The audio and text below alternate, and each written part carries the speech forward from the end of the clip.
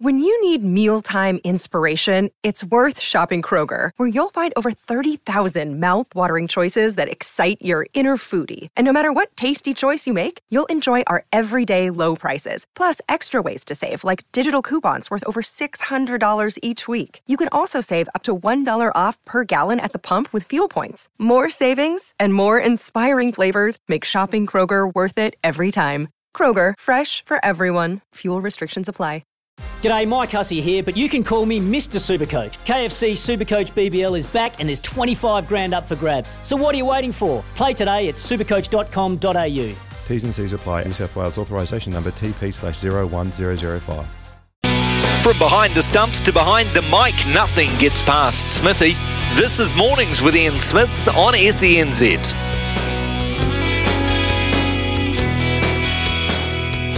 Yeah, kia ora, good morning. It is 9:03 here on Mornings with Ian Smith on SENZ. Smithy, of course, as you know, if you listen to this program regularly, is in Australia as part of the T20 World Cup coverage. So Ricardo Ball in for him today and for the next 3 weeks. Now, coming up on the show today, Nicole Murray, world champion paracyclist.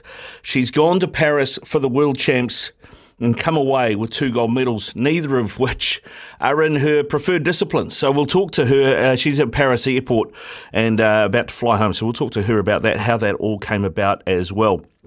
We're also going to catch up with Jason Gulashkiraham to talk about golf, particularly New Zealanders winning, like Sam Jones, first amateur to win the Charles Trophy, Lydia Ko, Steve Elker, both going really well with wins this weekend. Ryan Fox, another top 4 finish as well. On the panel after 10, the insufferable Jamie Wall will be on to punish us with chats about Wellington winning the NPC.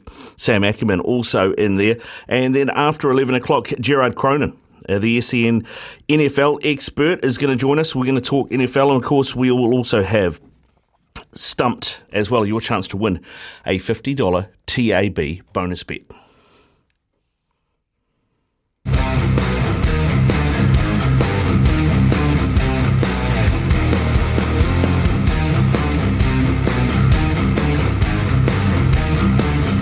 It's 111 for 9. Tim Southey 2 for 6. He's starting his third over. He might have one here because it's been skied straight up by Cummins. Lining up the catches. Conway behind the wicket. He gloves it, and that's all she wrote.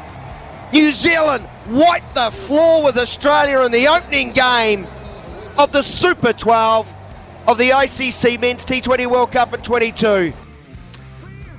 Yeah, a spectacular win for the Black Caps against Australia at the weekend, and it's been a massive shot in the arm for New Zealand cricket fans. After the disappointment of the Chappell-Hadley series, there was a very real belief on this side of the ditch that there was a mental block in the Black Caps when it came to beating the Aussies on their own patch, and you can see why. I mean, we had the Australians 5 down for 44 in the first Chappell-Hadley and 5 down for 54 in the second. On both occasions, the Black Caps froze and couldn't apply the coup de grace and went on to lose the series 3-0. If it was disheartening for fans, can you imagine how that felt in the team camp? That experience, plus the weight of knowing that no Black Caps team has beaten the old enemy on their own patch since 2011, coming into the opening game of the T20 World Cup, was a massive hurdle Gary Stead had to get his team over. Kudos must go to him and the leadership of the team for doing so. I mean, speaking to Ian Smith yesterday, he mentioned that Gary Stead gave the players a break from training and an opportunity to get their heads out of the game after their poor performance against the Proteas in the last warm-up game. It worked, and the 90-run win against the hosts must be celebrated. But the question is, has that hoodoo been broken? Can the Black Caps go on and qualify for the semi-finals? And if they do, can they beat the Aussies again next time out? That is the question. And that is a question for you. 0800 150 811. 0800 150 811. There is a $50 Chemist Warehouse gift card on the line for the best caller of the day. So let us know what your thoughts are on that. Has the hoodoo been broken? If we go and play the Australians potentially maybe in the final of the T20 World Cup, do you back the boys to do it? Do you think we now have the self-belief that we can beat Australia on their own patch. 0800 150 811, 0800 150 811, or you can hit us on 8833. That is the Temper Bedpost text machine, 8833. Keen to hear from you and get your take on where the Black Caps now sit when it comes to that rivalry with the Australians and that mental block that we've talked about so much over the last year or so. 0800 150 811, 0800 150 811, or 8833. That's what we're talking about this morning. We can also talk the Rugby League World Cup. Tonga look like they might be in for an upset. The Welsh led 6-4 at half-time, but the Tongans have turned it up in the second half. 10 minutes left. They lead 30-6 against the Welsh now.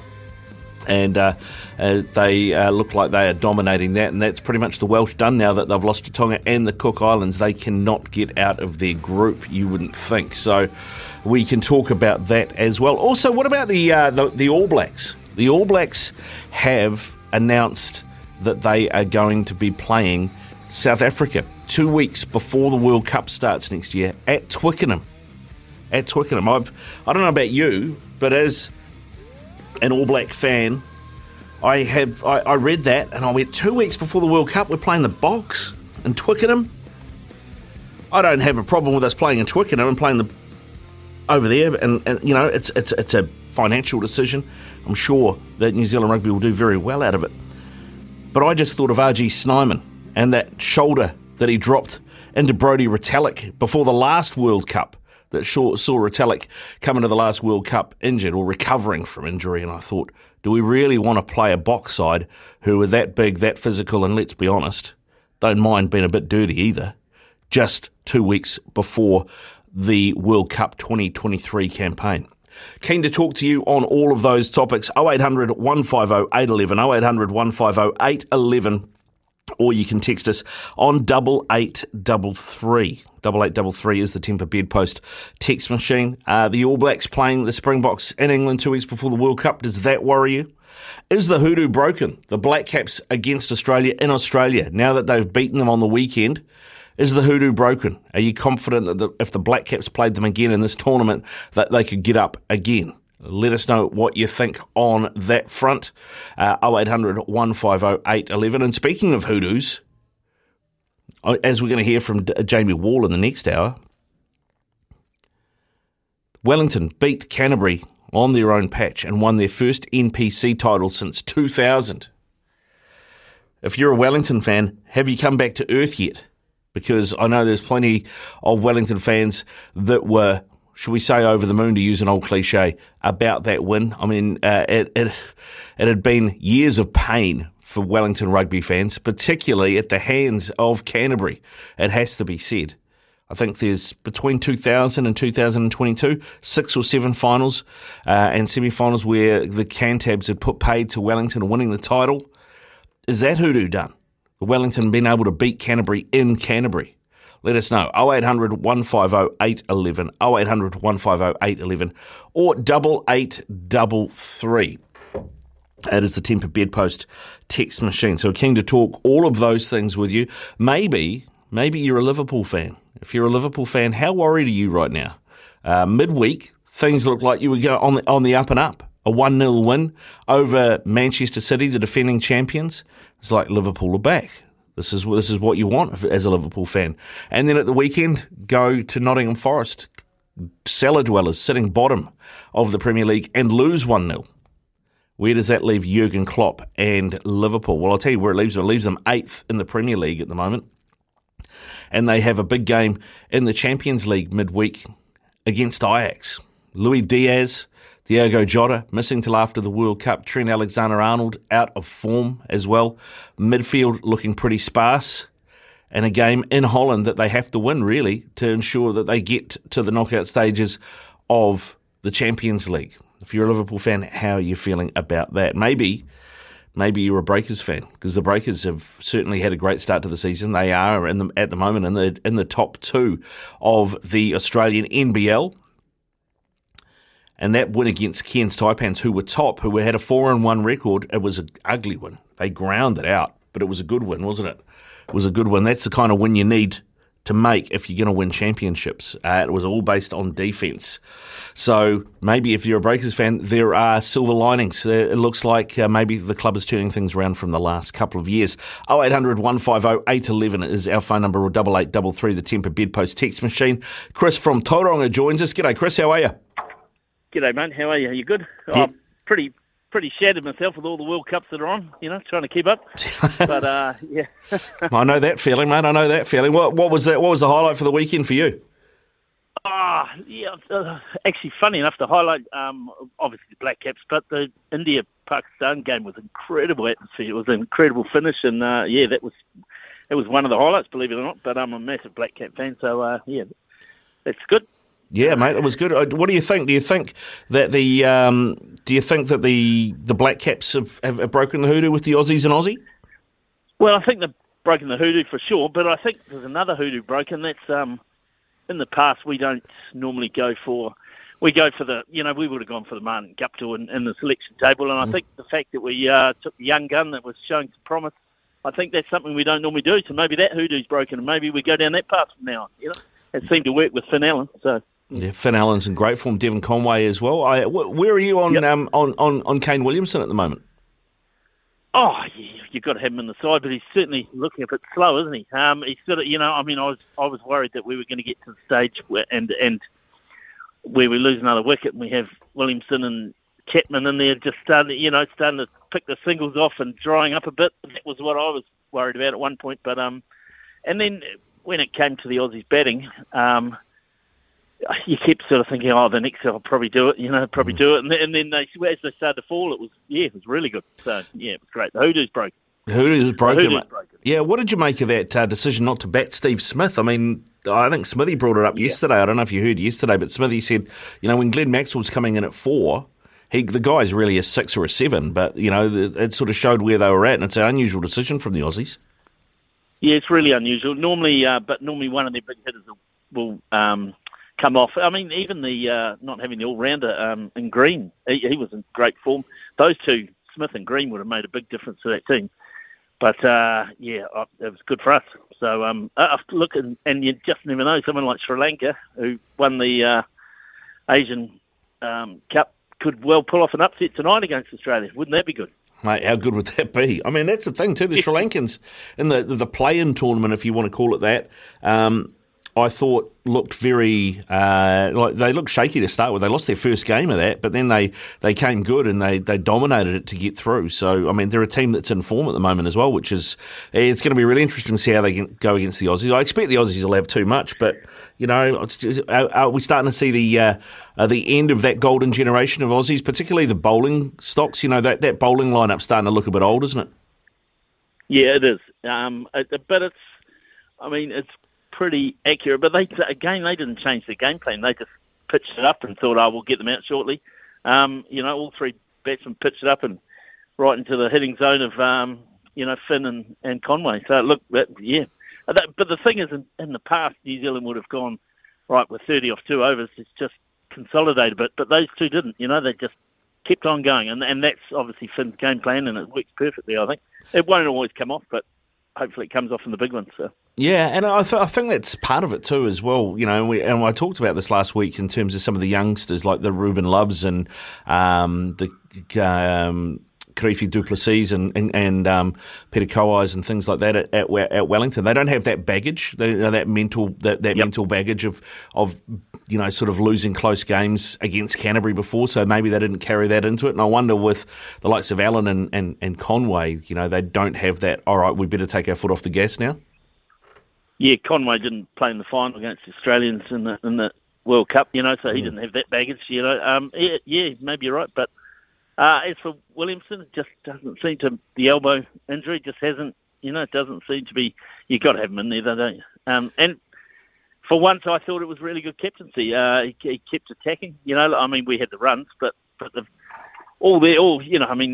was a single, every single ball in our batting innings. There certainly wasn't in theirs. We had the gaps close. It's probably a lot easier with 200 runs, but I thought it was good captaincy as well. Yeah, it certainly helps. Yeah, I mean, that's actually, somebody was talking to me about this, and somebody who knows a lot more about cricket than I do, and I'm struggling to remember who it was, but they talked about the way Kane Williamson used to bat, is that his front elbow was quite high.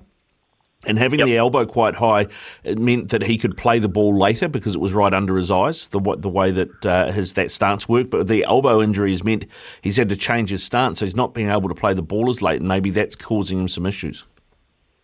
Yeah, it may well be the point. Yep. Yeah. I'd agree on that one. Yeah, good stuff, Chris. All right, mate. Hey, listen, thanks for giving us a call. Hey, no dramas. And you're right about Sri Lanka. They did look a bit ordinary in those early games. I watched a lot of those games because Tim Pringle, who's a friend of my son's, I was watching a lot of their matches, for Netherlands. So I saw a lot of that. Sri Lanka didn't look good, but pre that, they did beat India and Pakistan in that series. So they're capable of some big wins. So hopefully tonight. I mean, that India-Pakistan game was... Chris, I'm not a T20 fan as such. It's probably my least favourite form of cricket. But that India-Pakistan game, you show that to anybody who's a non-believer of T20 and you go, this is what this game is capable of delivering, because that was superb.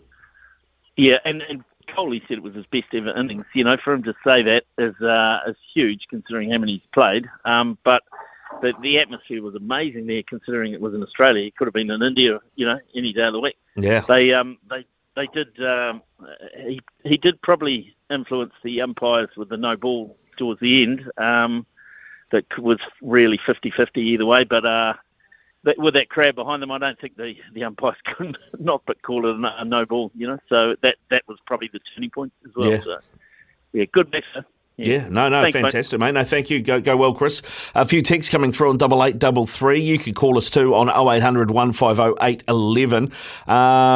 Morning, Ricardo. Come on, mate. The real news, the real highlights. The Lahore Cup, Ngāti Paroi's Coast 25, Mid-Canterbury 20 from Hone in Tokomaru Bay. Thanks for your text, Hone. Yeah, great story. Great story, Ngāti Paroi's Coast going, as I've mentioned a few times in the last week, going from that 55-game losing streak that they broke mid-season to winning the Lahore Cup this season. That is a huge turnaround, and I know Jose Aguirre was on with breakfast yesterday, and what a great job he has done with his team there. This one from Rory. What about that catch? Best catch since Skippy Sinclair. Yeah, that Sinclair catch around the boundary is one that'll always stick with me. I thought that was superb, but Glenn Phillips giving it the full Superman. I don't know what he was thinking, how he thought he was going to land, but when you're fully stretched, I mean, he was at 180 degrees with the ground, fully airborne, and that took the catch with two hands. Superb. One of the best catches you'll ever see. I mean, give him the trophy already for catch of the tournament. I don't think you're going to see a better catch at this tournament than that. What do you reckon, Logan? No, not at all. I mean, it started off so strong there, didn't he? And when he took that catch for me, and he gets up, and he kind of gestures to the crowd, and all I'm thinking in my head, he's like, SCG, are you not entertained? He does have a bit of that about him. I mean, he does walk out to John Cena's intro music, doesn't he, when he bats? So he's got a bit of the gladiator about him. Yeah, is John Cena now our good luck charm after he posted that photo and all of a sudden he's outed himself as a Black Caps fan? Yeah, I think so. I think it's official. He's the biggest Black Caps fan. Probably in terms of size around, because he's a big unit. We've had a couple of texts through as well on the cricket from Roscoe. No, I think the Aussies will give us a hiding, Ricardo. Didn't see you at the Darkness on the weekend either. They were awesome. Well, I'm glad you enjoyed the show, Roscoe. Darkness not really my cup of tea, but there you go. Glad you enjoyed the show. Black Caps to win the final, broken the hoodoo, go in with confidence against Afghanistan and Sri Lanka, then England. Black Caps can go all the way. That one from Ed, and on 0800 150 811. Dean has called through. G'day, Dean. How are you? Yeah, mate, real good. Hang on, I'll just turn the radio down. Yeah, if you can, that'll be good. I don't like the sound of my own voice that much. Of course you do. But, what did you stand out from the weekend, mate? We won't see a better catch than that ever. Yeah. It just won't. Maxwell's one the other day. I don't know, when he sort of was going behind. I think Guptill hit it, and it sort of went behind him, and he got it. They're all... When you get to that level and you field the way those guys do, it's just awesome for us buggers that love having a yarn and saying, should have, how do you drop that, But That was amazing. The catch it reminds me of, that wasn't a catch, was Martin Sneedon's with Chapel. Yeah. That was as good a catch, but it just goes down as it wasn't a catch, you know? Yeah, because of dodgy Aussie umpires. I love the Aussies, mate. They do everything sensationally well, but at least they've now got a Kiwi that out there on the world stage gives it a bit of what for, you know, like Carlos has, Andrew Mertens has. Geoff Wilson tried to, and then he got told off for celebrating scoring a great try. Like, why can't they? You know, they're in the entertainment business. This is what all these people that are negative lose sight of. I want to see a Kiwi doing that. I want them to put it up the Aussies and say, you know, we're actually as good. And in this particular team, they might even be bloody better. You know, there is no better feeling, I think, being a New Zealand sports fan than beating Australia, regardless of what the sport is. I don't really care who we beat. So we beat everyone. Like the All Blacks, I just been a wee bit negative myself, and the selections of the All Blacks does my head in. But at the end of the day, I'll still love them. I'll still support them. It's just I believe that there could be other players there, and I'm so pleased. Not pleased isn't the word. I feel sorry for Dane Cole. He's been a great All Black, but really, Moa. That was a travesty of justice that he hasn't been in the team all year. Like, Wellington, how good was the weekend of rugby, to change the topic from cricket? But that Wellington-Canterbury game had everything, and the correct team won, but that doesn't always happen. Like, they played the better rugby all year, and they deserved the title. TJ, what the coach was thinking taking him off, I thought, oh, no, why has he done that? And then thank God there was a yellow card and they can bring him back on. But you just don't take gladiators off nowadays. Like, he can play 160 minutes, TJ. No worries at all. He doesn't need to go off. No, mate. I think you're 100% right, Dean. Hey, listen, thanks for calling through, bud. I really appreciate it. Keep the faith, mate. Keep the faith. Another text. Roger Twos did it better in the 90s. He had no business running that far for the dive catch on the boundary. Recency bias is a real thing. Thanks, Kyle. Keep your texts coming in. 8833. This is SENZ Mornings with Ian Smith. All winter, he's the voice of sport in Aotearoa. This is Mornings with Ian Smith on SENZ. It's 9:29 here on SENZ. Mornings with Ian Smith. Ricardo Ball in for you. Not too far off from the latest in news and sport. A couple of texts that have come through.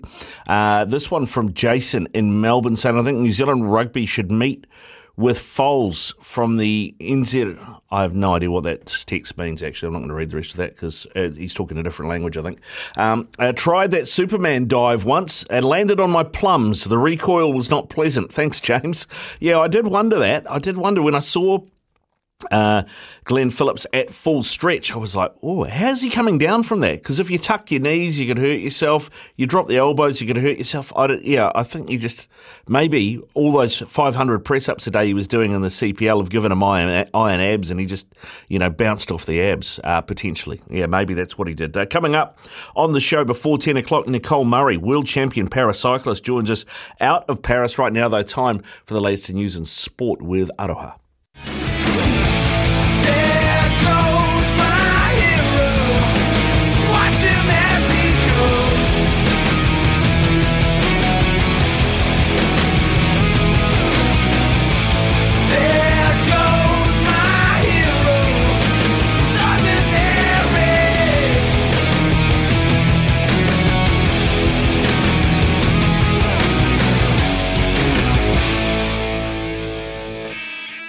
You're on SENZ. This is Ricardo Ball in for Ian Smith, and joining us out of Paris Airport is Nicole Murray, our latest two-time world champion, because that happens all the time. Nicole, congratulations.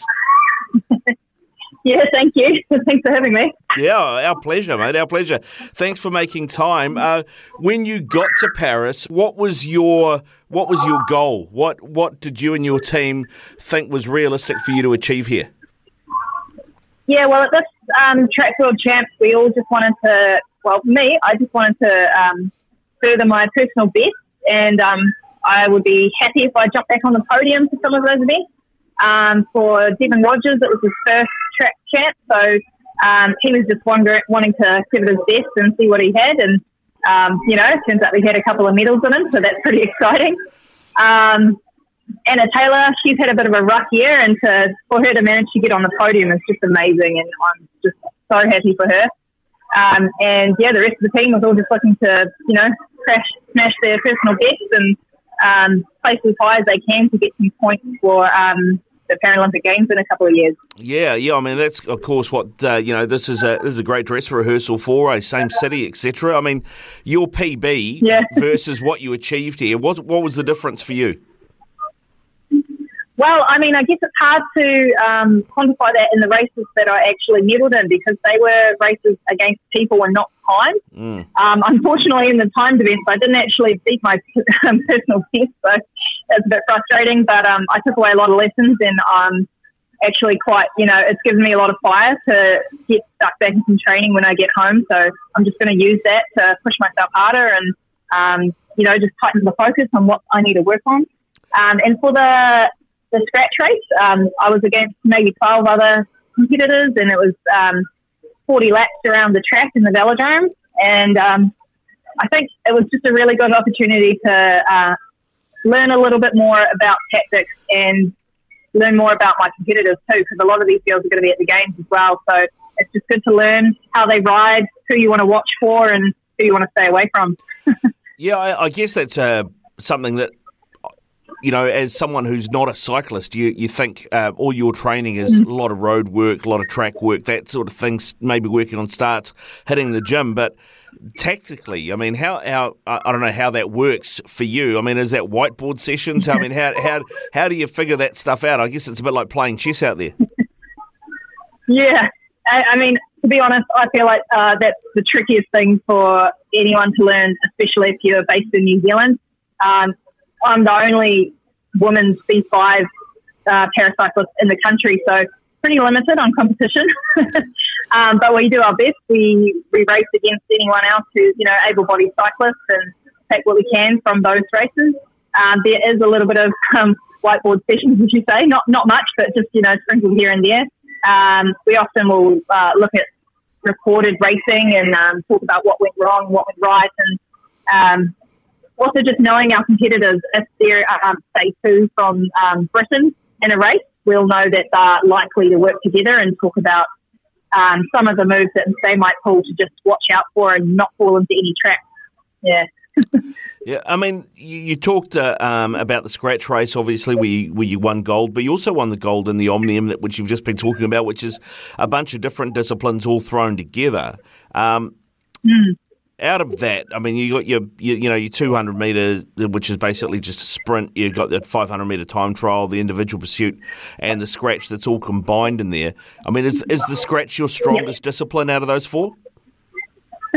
No, I would have actually said that it's my weakest. I mean, in the past, I don't think I've ever placed anywhere like better than sixth or anything like that. So this was quite a shock. But, I mean, looking back at the year I've had with all the world opening back up with COVID going away, well, it's not going away, but races being allowed to happen again, it's been a good year for me to just get better at tactics on the road, and that transferred really well to the scratch race and the track, especially, getting to know my competitors, as I said. So, that was really useful, and it turns out that all the road races we've had this year just came in handy. Yeah. Well, you were at Tokyo as well, right? So, I mean, how much did that experience help you be successful here? It was just, the road race at Tokyo was just unlike any race I've ever had. I mean, it was like on a raceway, so the camber of those roads was just so different to anything that you find in a traditional road race. And it was actually pouring with rain, so it was like biking through a bit of a stream. I mean, it was good to, learn more about my competitors again. And I think it also helped me to just kind of get a little bit braver, because that, we hit some of those corners pretty fast and you're elbow to elbow with some of the girls. And I think that takes a while to build your confidence in. And on the track, it's 43 degrees in the corners. It's quite steep. So being able to hold your nerve is really important when you're in those tricky situations, yeah. Yeah, I mean, you mentioned the training and the fitness as well. I mean, the improvement for you on that front, I mean, it's not just how fast you go on the bike, right? But, I mean, if you're physically fit, then mentally you fatigue later. Is that correct? Yeah, that's right. Yeah, I think, being a bit stronger this year, keep progressing, has helped me to keep a clear head in the scratch race and the road races. And you're not just like hanging on the back of the group, staying in someone's slipstream and just trying to hang on for dear life. You know, you can kind of look at the way the bunch is moving and think about the course ahead of you, and you can kind of guess what's going to happen, especially if you know the girls that you're racing with a little bit better.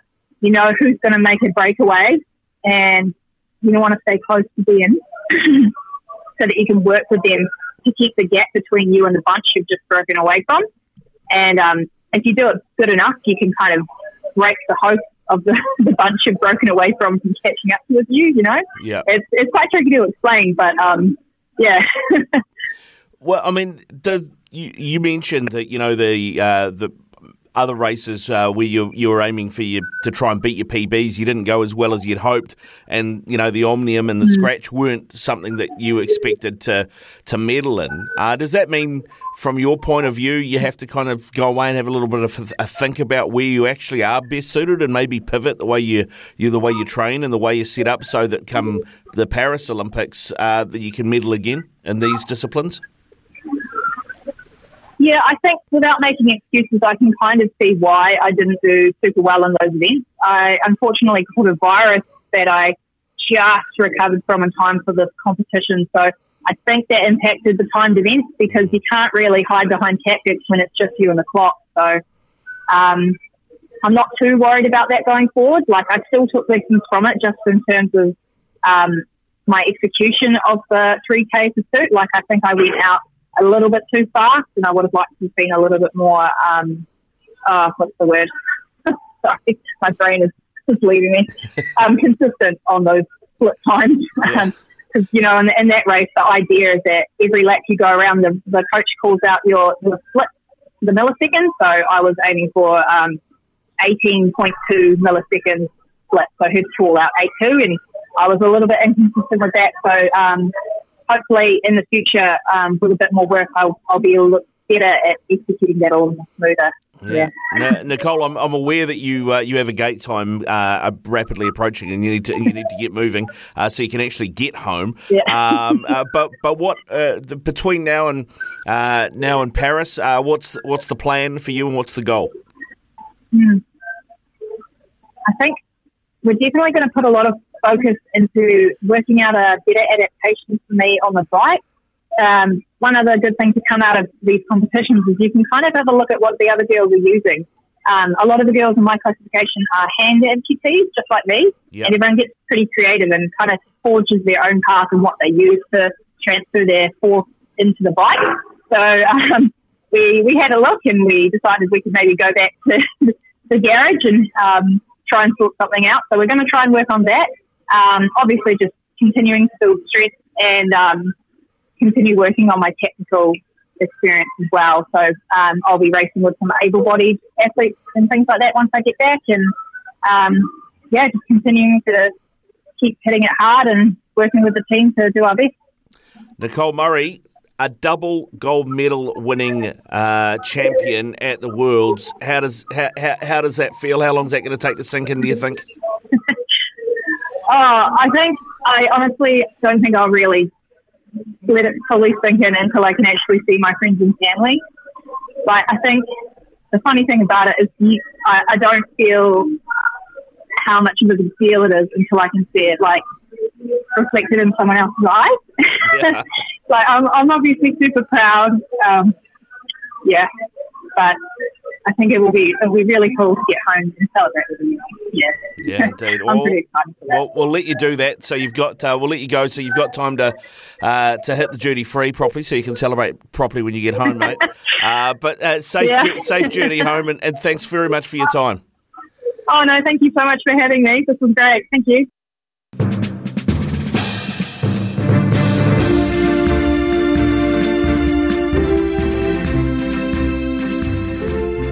Breaking news, Ricardo. The news never stops around here. No, it doesn't. It doesn't.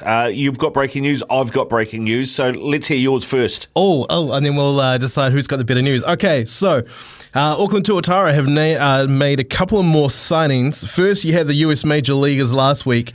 Now the Auckland Tuatara baseball team are picking up players from the Asian Major League clubs. The Tuatara have signed Taiwanese pitchers Hue Xinglin and Wei Chung Wen for the upcoming ABL season. Lin is a Major League pitcher with the LA Dodgers, while Wing plays for the Rakuten Monkeys in the Chinese Pro League. And that season, Ricardo, starts in just 2 weeks when they go over to Brisbane to play the Bandits starting November 10th. Of course, right now you've got Steve Mintz and Regan Wood over in Japan doing a whole bunch of scouting at the moment. So it seems like that roster is only getting stronger and stronger. Yeah, how many Kiwis are going to be on that roster? There's a good balance. I know that is a key part and a core belief of the Tuatara system is that they do bring up young players. They have their Pathways program. There is going to be a good amount of Kiwis. So yes, we keep reporting on the signings from Asia and America, but there will be a good Kiwi core as well. I know that is a big part of their identity. Yeah, right. Cool. That's great news. Great news. So that roster looking strong. And we start against the Bandits again. I remember the opening season for the Tuatara, that opening series was against the Bandits as well, wasn't it? Yeah, Bandits. And then round 2 is against the Canberra Cavalry. And then finally, round 3 at North Harbour Stadium from November 24. They'll be home hosting the Sydney Blue Sox. Ah, right, okay. Sydney could have done better than Blue Sox. That's a rubbish name. Let's be honest. It's up there with the Tasmanian Jank Jumpers is a terrible name in sport. But anyway, my breaking news. Unai Emery, former Arsenal manager, he's been managing at Villarreal in Spain, has been named as Steven Gerrard's replacement at Aston Villa in the English Premier League. He has a history of villas, doesn't he? He's managed Sevilla, which has got a villa in it. He's now managing Aston Villa. He's just finished with Villarreal, and he used to coach David Villa, the Spanish striker as well. So that's 4 villas, which is more than most. But then when you're on a Premier League salary, you can probably afford 4 villas. To be fair. How bad was that dad joke? I'm working on mine. Right. You've got years ahead of me, mate. Exactly. I was doing them before I was a dad, to be fair. It's 14 away from 10 here on SENZ Mornings with Ian Smith. When we come back, we'll have our TAB multi for the day. 76 AM. Summer or winter, he's the voice of sport in Aotearoa. This is Mornings with Ian Smith on SENZ.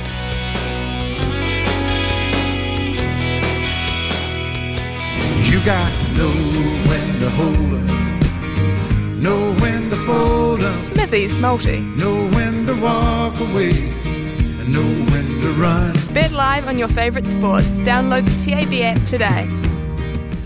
All right, here we go. Time for the multi. And Logan, I know you wanted to do a team multi today, but I fired you and Brian after last week. After Friday, I was the only one that got one right. Everybody else's legs fell over. Yeah, no, that's fair. I wanted to have some fun and maybe take a little bit of pressure off you, but apparently that completely backfired, and you're better off just doing it yourself, mate. Well, mate, we'll see. I mean, it's 24 hours is a long time in sport. We could be having the same conversation tomorrow, and it'll be a team effort again because I will have cocked it up. But this is what I like for today. The Pats taking on the Chicago Bears. Last 2 games for the Patriots have been big wins. They seem to have found some form under Bill Belichick because they struggled earlier in the season, but they've had a couple of solid wins, a couple of big wins actually, and they're taking on a Chicago Bears side that really does struggle for points. So taking the Pats to win plus minus 8.5, I should say, which is paying $1.87. You follow your NFL. What do you reckon? Yeah, I don't mind it. I mean, I typically don't rate the Chicago Bears at all. I mean, it's not really a matchup I'm looking forward to. We'll find out what Jared Cronin has to say when we have him on the show later today to talk about that. But yeah, I mean, I'll take it. It's interesting, a minus 8.5 point start. Why did you go for that one? Well, I went that because head-to-head, it was just, I didn't think there was enough return. And the Bears, I think, have given bookies a bit of pause because they opened with that win in San Fran. And so I think people think they're better than they are. at the moment, and so I thought there was real value in $1.87 because I think the last two Patriots games they've won overs both times. So I think 8.5 is definitely doable, and I think Mac Jones is back today too, so that will definitely help the offense. And then I'll go to the NBA. Utah Jazz at home against the Houston Rockets, who are 0-3 for the season. Jazz paying $1.71. Yeah, not bad. Not bad. That's coming from $1.84 when I first looked at this morning. So there are obviously a few people who have thought the same and are getting on it. And then tomorrow in the Champions League, Celtic play Shakhtar Donetsk in Glasgow. These two teams met in the last round, and it was 1-1 in Poland, where Shakhtar are playing their home games out of at the moment. Neither team has won a Champions League game. I think Celtic haven't won in their last 7. Shakhtar haven't won in their last 10. So I think a draw in this is pretty good value at $3.75.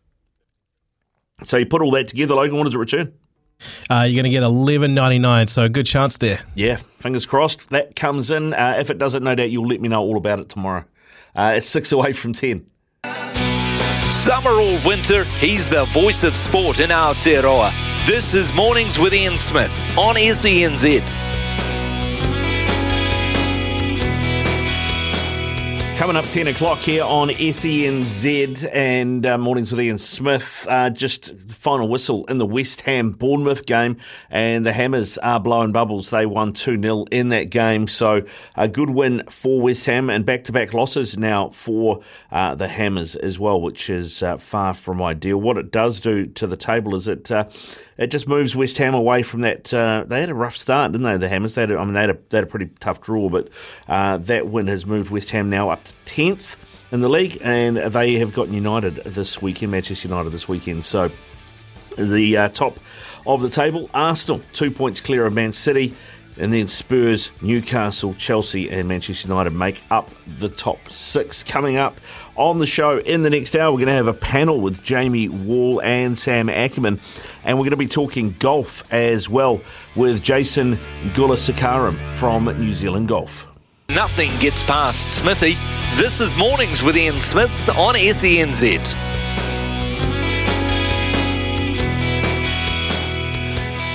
10:03 here on SENZ Mornings with Ian Smith. Coming up on the show this hour, the panel, Jamie Wall and Sam Ackerman are going to join us. We'll also hear from Louis Herman Watt with a Love Racing update as well. And we'll keep you up to date with all the sport that is happening around the world as the results continue to develop and roll in. Text machine is open as well. If you've got any thoughts that you want to text through to us, you can do. 8833 is the Tempur Bedpost text machine. Tempur and Bedpost range of mattresses and adjustable bases adapt to the exact shape of your body so you can put your head and feet up in comfort. I tell you who's probably got their feet up in comfort right now. There's a couple of them, Lydia Ko, Steve Alker, Sam Jones, even Ryan Fox, I would suggest with another top 4. Things are looking pretty rosy for New Zealand golf at the moment, and joining us to talk about that from New Zealand Golf is Jason Gulasikaram. G'day Jason, how are you? Good morning. I'm great, thank you. How are you? Yeah, good, thanks, mate. Good. I was actually talking to Greg Alexander, the former New South Wales, Australia rugby league player, played here for the Warriors, obviously won premierships with the Panthers yesterday as well. He does a breakfast show out of Sydney for SEN, and he brought up all the Kiwis playing golf before I did. He had been watching Steve Alker and Lydia Ko over the weekend, and Ryan Fox. He's more than impressed with the way New Zealand golf's going. You know you're doing something right when the Aussies are talking to us about how good our golfers are. Yeah, exactly. I mean, yeah, we must be doing something right, especially as they, they're our Bledisloe rivals. So, yeah, we must be doing something right. Yeah. I mean, let's start with Lydia Ko, Jason, because another win for her this weekend, her 18th career win in the BMW Ladies Championship. She's now 7th on the all-time money list after banking another $500,000 on the weekend. She's still only 25. I mean, really, she could dominate that list if she plays. I mean, I know she said at one point she wanted to retire at 30, but we've seen plenty of other athletes say that when they're stupidly young and then they get to 30 and realise it's not that old. So who knows? I mean, the sky is really the limit. It is, and she's played incredibly well this year. I think this is obviously her second win of the year after winning back in January, and she seems like she's been contending the entire year. So she keeps up this consistency. I don't see any reason why she can't continue to keep breaking records. Yeah, well, I mean, it's her first multiple title win season since 2016. So that, I think, is significant in itself because, you know, it used to be a bit of a standing joke in New Zealand sport that, you know, Lydia Ko changed her swing coach about as often as I change my underpants type thing, you know. But she seems to have settled, and maybe that is part of why there's some consistency now. Yes, yeah. I mean, in all aspects of her life, she seems pretty happy at the moment. I know she's getting married later this year. So, yeah, she seems happy both on and off the golf course. And all the stuff that she's doing with her swing coach, Sean Foley, seems to be paying a lot of dividends, doesn't it? Yeah, it does. I mean, I don't understand the mechanics of that necessarily down to the T. Maybe you can talk to us more about that. What do you think it is that she's been trying to work on, trying to achieve with her swing coach that maybe is now paying dividends? I mean, I'm not too sure. It looks as though she's, you know, getting back to sort of the roots that she sort of had when she was, you know, a young girl coming up. So, yeah, I think probably getting back to a little bit closer to where she's sort of comfortable is certainly helping. I mean, where she played yesterday, it looked like she was almost a robot out there, just hitting fairways and greens and always having, you know, putts at birdies. So, yeah, I guess whatever that her and Sean are working on certainly seems to be paying dividends, but it looks like she's just playing with a lot of freedom out there. So, hopefully that, you know, continues for a long time to come. Well, I mean, that's the other thing with athletes is, you know, they don't really properly grow into their bodies in terms of fully strengthened and everything and filled out until they're probably in their sort of early mid-20s. And that's kind of where she is now at 25. So, you know, is it potentially the issues that she's had previously with swing coaches has been about that developmentally with her, you know, the physiology and the way she's developing from a physical point of view with, you know, I guess muscle mass, etc. Yeah, I'm sure that'll probably be a factor. I mean, she's also, you know, they don't say you're an adult until you're 25 years old as well. So she's probably matured a lot over the last couple of years and continued learning, you know, more about herself and her golf game. So I would say all of that is certainly a factor for sure.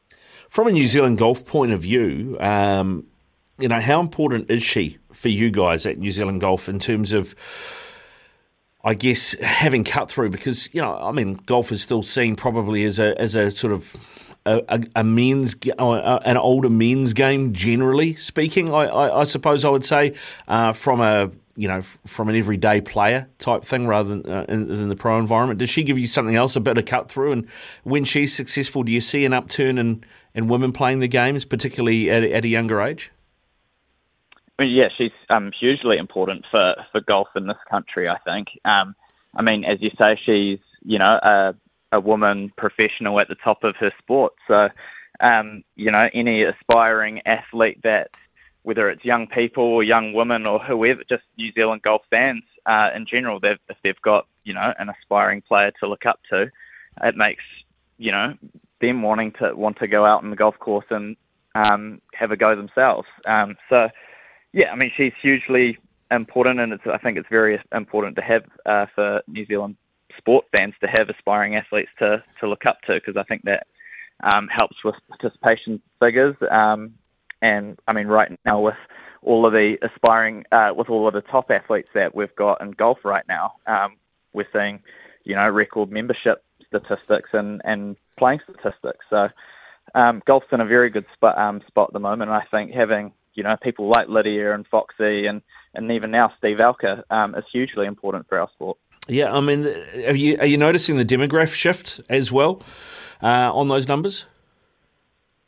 Yeah, we've got increasing junior golfers participating in golf.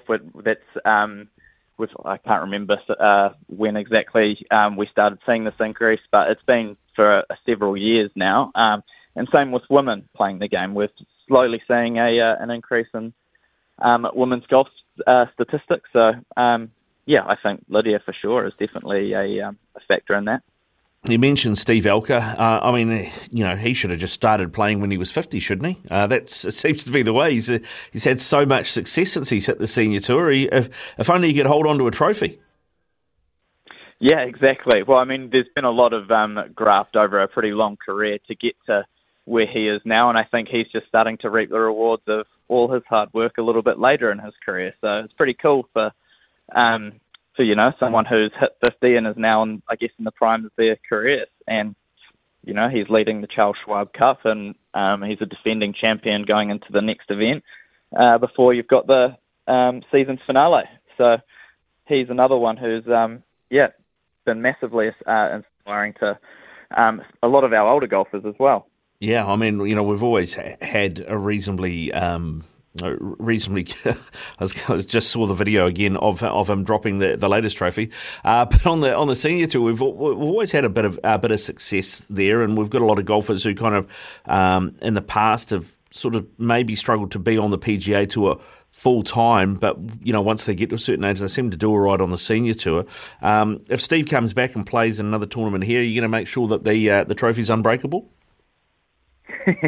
Yeah, we'll definitely make sure that thing is all intact, because he's coming back for the New Zealand Open next year. So if he manages to get his hands on that trophy, we'll make sure he's got a firm grip on it. Good stuff. Ryan, of course, we should talk about as well. Not too long ago, we had him on the show after he won at the Dunhill, and that was a really personally, a really important win for him. Meant a lot, obviously, with the Shane Warne passing away, and it was a tournament that he used to play with Shane quite a lot as well. Ryan is obviously the poster boy for New Zealand golf at the moment, but even his consistency seems to be picking up. He's had he was leading at the end of the third, ended up finishing fourth, and maybe he could, his consistency in fourth rounds could be better, because he's led a lot of tournaments at the third round in the last year or so. But he's getting wins and seems to be picking up that consistency as well. Yeah. I mean, he's had an incredible year this year. I think he's up to 4 European Tour events now, with a couple this year. So, another incredible year for him. And the more you put yourself in positions to win golf tournaments, the more you're going to get them done. So I'm sure, if he keeps doing it, he's going to continue to have more success. Yeah, that was the thing for Ryan. He probably has had, he's left a few wins out there. I think he'd be the first to tell you that. And I think he feels a little bit unlucky at times with, some of the putts that guys have drained from, as he put it, halfway around the world to tie tournaments that have ended up, then having to go to a shootout. So that is obviously a work on for him, but and something mentally he's had to deal with. Yeah, exactly. I mean, golf's a funny sport. Sometimes you need luck to go your way, and he's had, some luck go against him. But I'm sure if he continues to, as I say, keep putting himself in these positions, some luck will start going his way. And he can only do what he can do. So I'm sure if he continues playing the golf he's been playing this year, we'll see him lift plenty more trophies. Yeah, indeed we will. Now let's talk a bit about Sam Jones, the first amateur to win the Charles Trophy, and he did it on his home course in Taranaki. Where to next for Sam, and is he likely to turn pro anytime soon? He hasn't indicated to us when he's going to turn pro, and if that's anytime soon. I think he's still enjoying playing amateur golf and wants to work his way up the world amateur rankings before he, turns professional, as that will get him, a few more starts and some better stages in Q School events. But yeah, he's had an incredible year winning. He won the Jenny and Holmes Trophy, which is the season-long Charles Tour sort of points race, much like the FedEx Cup and the Charles Schwab Cup. So first amateur to win that. I think I've got some of his results written down here. He's had like 4 or 5 top 3 finishes with a couple of wins. So it's a remarkable year for a golfer who's come back from the States a couple of years ago and just been turning heads ever since. Are you going all right? He might even be able to teach Israel Dagg a thing or two. He seemed to deal better with that than as he did in Queenstown. Yeah, we felt sorry for Izzy, but man, he handled it well, and it looked like he had a lot of fun too. So I think he sort of proved why he played sport to a top level, because if you can handle shooting a couple of rounds like that and facing a bit of public eye, then that's a sort of mental what am I trying to say? Mental, attitude that you need to have to play sport at a top level like that. Yeah, you got to be mentally tough, right? Got to be strong and be able to block stuff out, and then focus on the next thing rather than dwell on what you've just done. Exactly. Yeah. Exactly. He was incredible for that week. Yeah, that's where so many of us fall down, Jason. Where so many of us fall down. I know that the weakness in my game was pretty much my game, so that's why I retired a few years ago. But Izzy is keeping on for all of us, mate. Izzy's keeping on for all of us. Hey, Jason, thanks very much for coming on and chatting golf and what's been a fantastic week or so for New Zealand golf. Keep up the good work at headquarters. Cool. Thank you very much. Cheers. 17 past 10 here on SENZ Mornings with Ian Smith. When we come back, it's the panel, Jamie Wall and Sam Ackerman.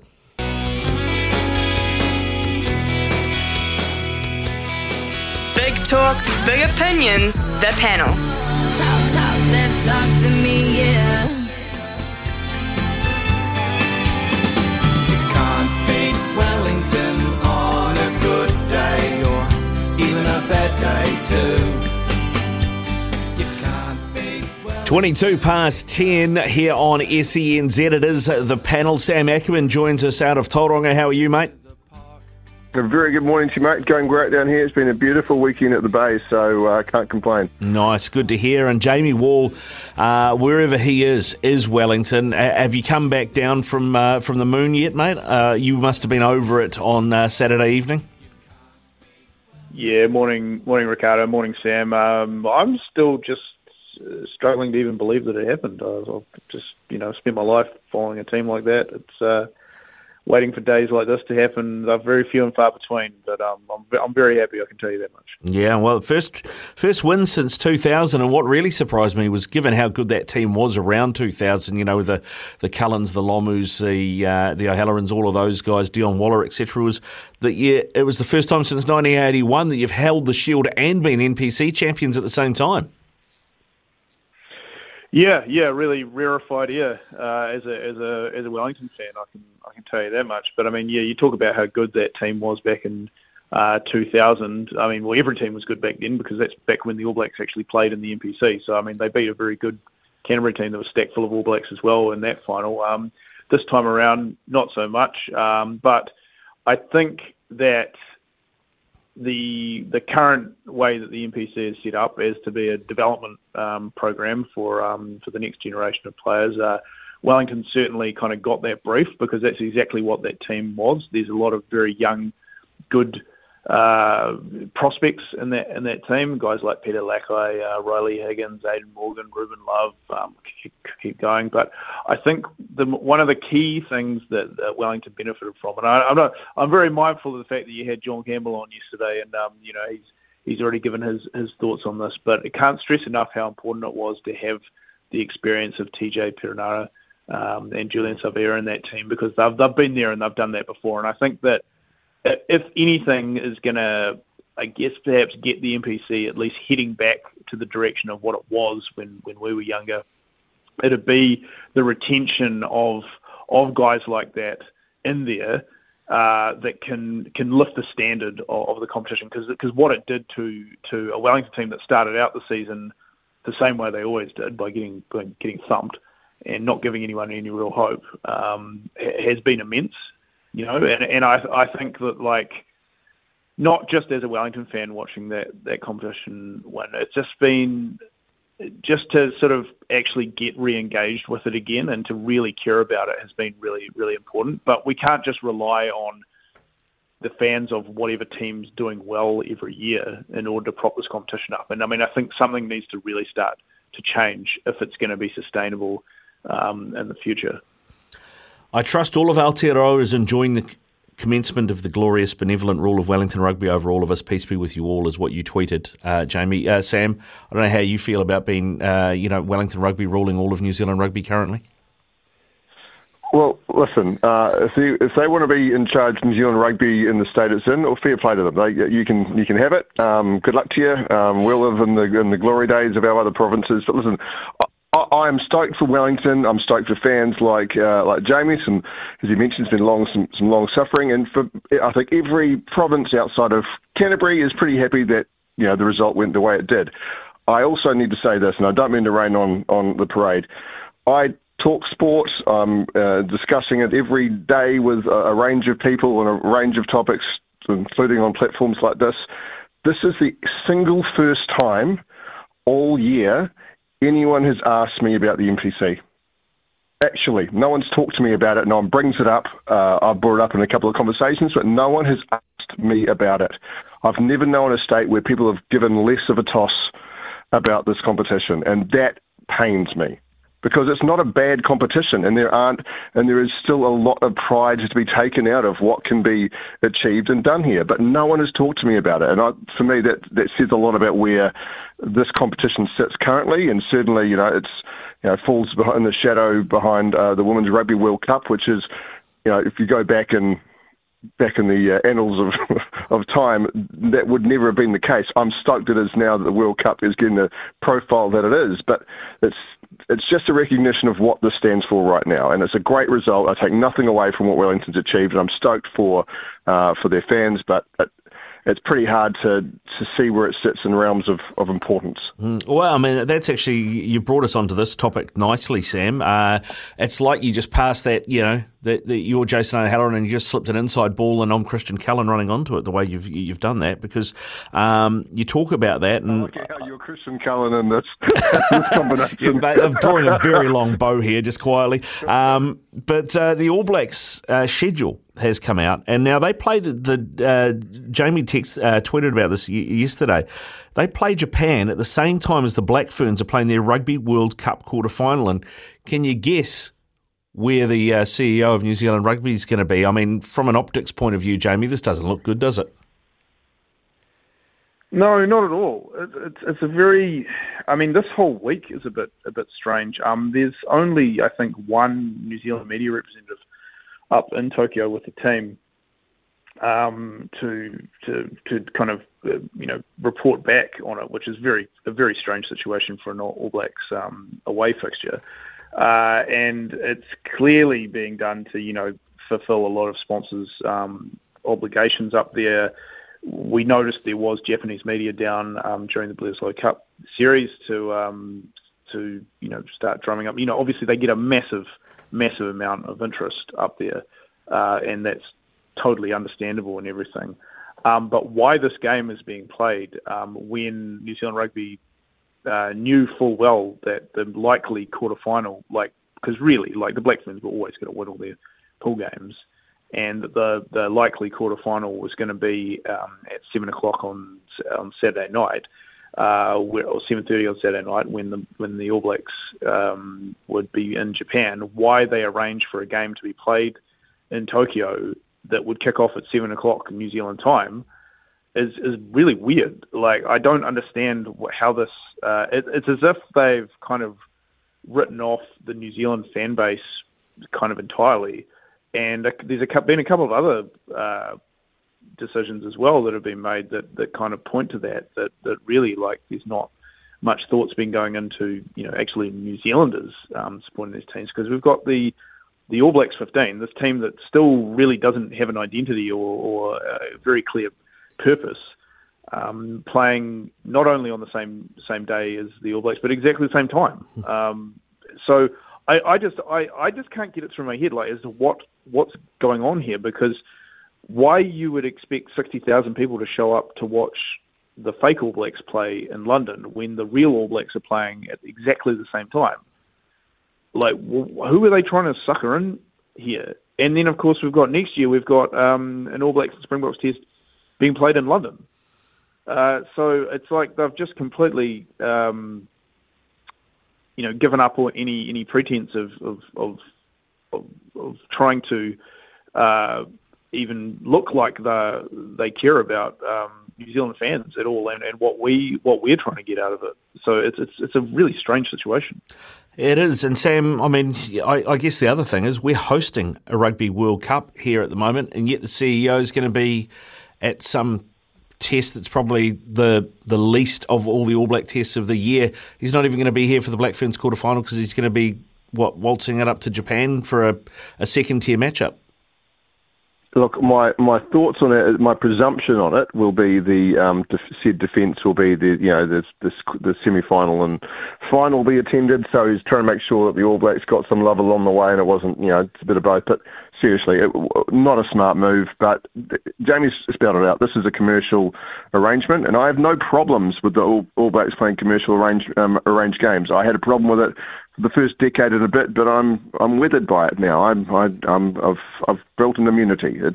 It's part of what it is, and everyone did it tough over the last few years. Even the All Blacks, even New Zealand Rugby did it tough over that period of not being able to get the same kind of gates and opportunities and matches. So I have no problem with organisations where they can doing a bit to get some back. It doesn't cost us, the New Zealand viewers who go to game want to pay tickets to games. This game does not cost us anything further, so go right ahead, but please don't play into the importance of it. I mean, and look, are the people who go on in that test that are standing on the field, are they not the All Blacks 15? Are they not allowed to be referred to as that because there's as Jamie called it, the B teams playing, the fake All Blacks are playing at the same time, and they are the All Blacks. Like, are they going to play with a player less to be the All Blacks 14? I don't understand. They can go down to All Blacks 13 and they suddenly get to the right number that should be on a field and play in sets of 6. So if they really want to progress, that's probably the way forward. Yeah, I hear you. I hear what you're doing there, Sam. This is the panel on SENZ. When we come back, Jamie Wall and Sam Ackerman will continue, and no doubt Jamie's got something to throw back at that. Right now, though, it's the latest in news and sport from Aroha. Big opinions, the panel. Talk to me, yeah. It is 25 away from 11 here on SENZ, and we are in the middle of a Rugby League World Cup, as I'm sure both Jamie and Sam are aware. Tonga versus Wales this morning. The Kiwis play Ireland on Saturday. We've had a few big scores, a few blowout scores at this tournament. Sam, do detractors of the Minnow Nations miss the point of what this tournament or tournaments in general are about, World Cups? Well, what amazes me just as equally, Ricardo, is that people are like, New Zealand only put 68 on Jamaica, whereas Australia scored 84, and come on. Are we seriously thinking that the score lines within a blowout are important as well? I don't know.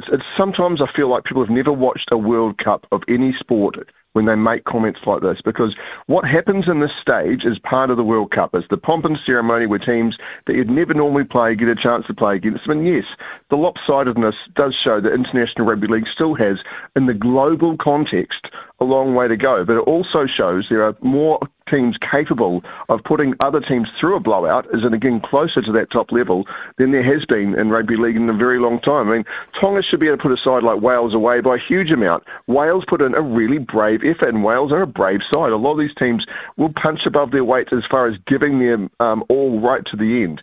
If you saw the Jamaican game, New Zealand was just streets ahead. A couple of tries were literally uncontested when there was 6 Jamaicans in front of them. Couldn't get a hand on these players, and it wasn't through immense lack of skill on the side of New Zealand. It's that Jamaica are not in the league, and they shouldn't be. But it's their first World Cup, and if you saw the moment that they scored that try when they were down 68-0, scored their first World Cup try, that's a special scene. Those are moments that only World Cups can provide along the way. Yep, there's blowouts, but would people rather we just made a 6-team tournament and say, right, you guys can play to be best in the world through that? Because we do that with a lot of other tournaments, and people then decry it for not being international enough. So yes, putting the minnows through their paces can get a little tedious through the way, but it creates opportunities. It gives teams an identity, and it gives players who aren't going to play for that top level or aren't currently playing at that top level a chance to be involved as well. It helps to grow players through a system that wouldn't be there otherwise. It helps NRL players get stronger. It's certainly the 2000 World Cup in particular, I think of,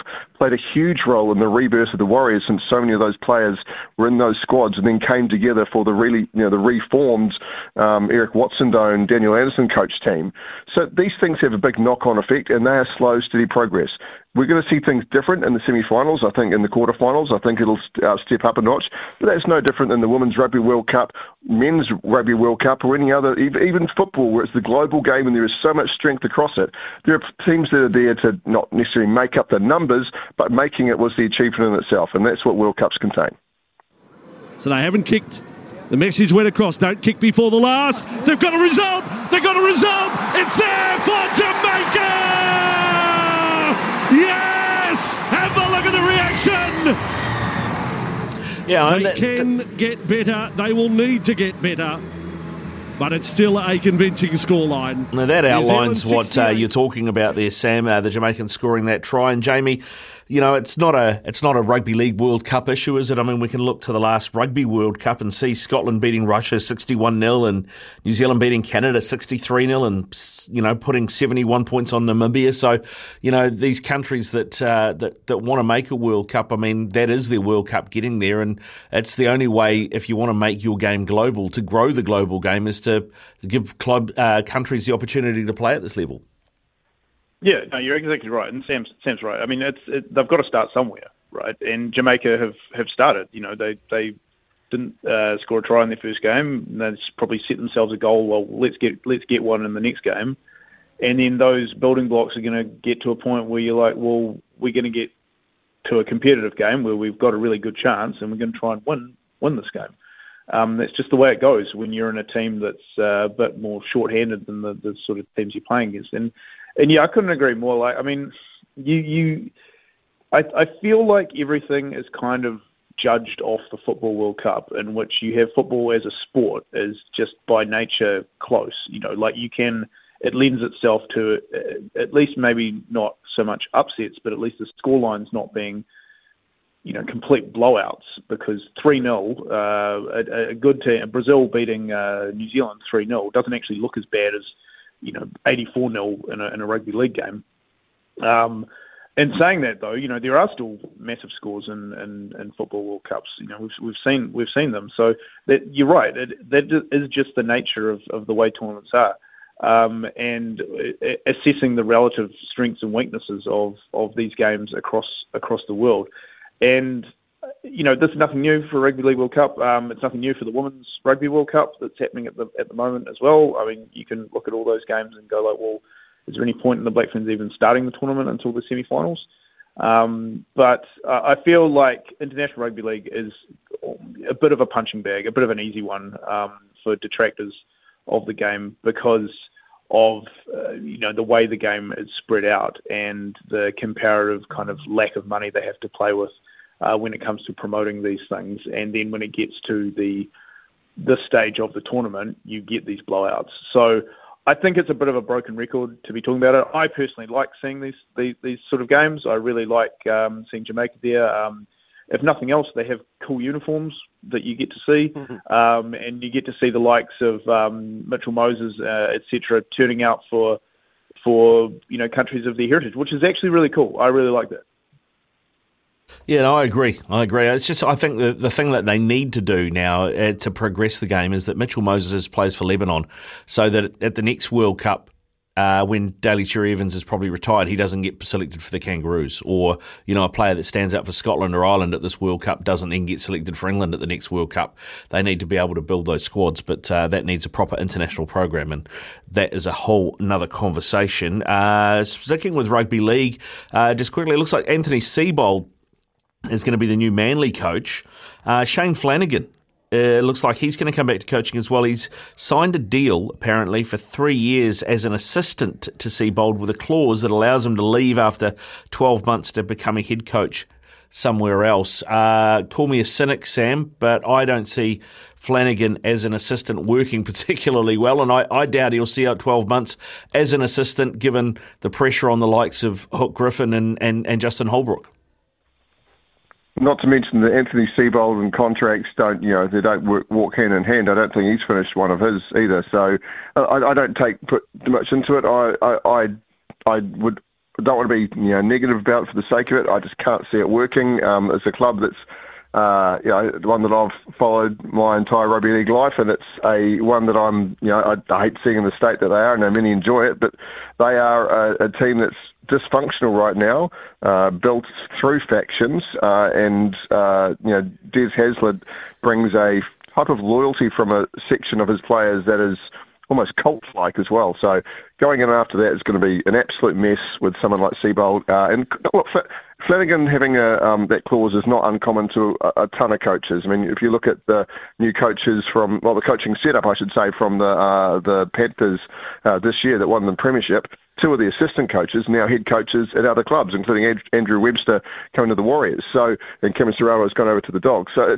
it's a situation where assistant coaches, if they get a head coach opportunity, are generally told, yep, go ahead, it's too good an opportunity, can't hold you back. So that part I don't read into. But yeah, I can't imagine Shane Flanagan sitting around as an assistant coach for 3 years. I think if he doesn't go to another club, he'll likely take over at Manly when Seibold gets given the axe. Yeah, well, that's always a possibility. And Jamie, what does that mean, do you think, for England? Because Seibold is their defence coach. He's not going to be able to do both jobs. Yeah. Well, I mean, it's. I guess Michael Cheika's kind of proving that theory a little bit wrong at the moment. I mean, he's in line to be coaching, I think, Lebanon and Argentina on the same day, coming up pretty soon. So I think that what Sam alluded to was that the landscape of coaching in the NRL at least is very fluid right now. You can pretty much just come out and see that what's happening here is this is being used. Flanagan's using this as a stepping stone to get somewhere else, which obviously the players have been doing, and it's becoming just more and more shameless over the years, and the Warriors fans know that too well. In terms of the English rugby team, I mean, he must be walking away from a pretty decent pay packet because they would pay pretty well over there. So I feel like Sam alluded to, Seibold's never seen out of contract. This is another one. So I can't. It's obviously they walked into that with their eyes open, knowing what they were going to get out of this bloke. But I'm sure Eddie Jones has got some sort of contingency plan up his sleeve, and Scott Robertson. Looking forward to getting. Yeah, exactly. Yeah, that's I don't want to say it out too loud, but that is probably what might happen there. So looking forward to getting up north and getting on the ground and finding that out for myself. Yeah, indeed. All right, gentlemen. Hey, thanks for being on the panel today. Great to chat to both of you as always. And Jamie, keep riding that wave. Cheers, mate. Appreciate it. Go well, boys. Thanks very much for your time. This is SENZ, quarter away from 11. When we come back, it's a Love Racing update with Louis Herman Watt. Summer or winter, he's the voice of sport in Aotearoa. This is Mornings with Ian Smith on SENZ. It is 10 away from 11 here on SENZ, Mornings with Ian Smith. This text has come through on 8833. Ricardo, Fulham look to have made two of the more effective new signings in Pereira and Palahino. A well-balanced team who look like they may well stay up. Cheers, JD. Yeah, good point, JD. I mean, Fulham were a lot of people's favourite to be bottom of the league this season, based on their history and based on what they'd done in the transfer window. But Andreas Pereira, particularly a former United player who then went back to Brazil and played for Flamengo. He looks a different player at Fulham in the way that Silva's got him playing. So, yeah, a couple of great pickups, and Fulham doing very well, and particularly that win against Leeds yesterday, 3-2 away at Ellen Road, one of the tough road games in the league. That is a great 3 points for Fulham, and I think they'll safely stay up now. They've got 18 points. They sit ahead of Liverpool in the Premier League table at the moment, JD. So, yeah, a couple of good signings from them. When we come back here on SENZ, we're going to hear from Louis Herman Watt. We're going to be talking Love Racing. This is Mornings with Ian Smith on SENZ.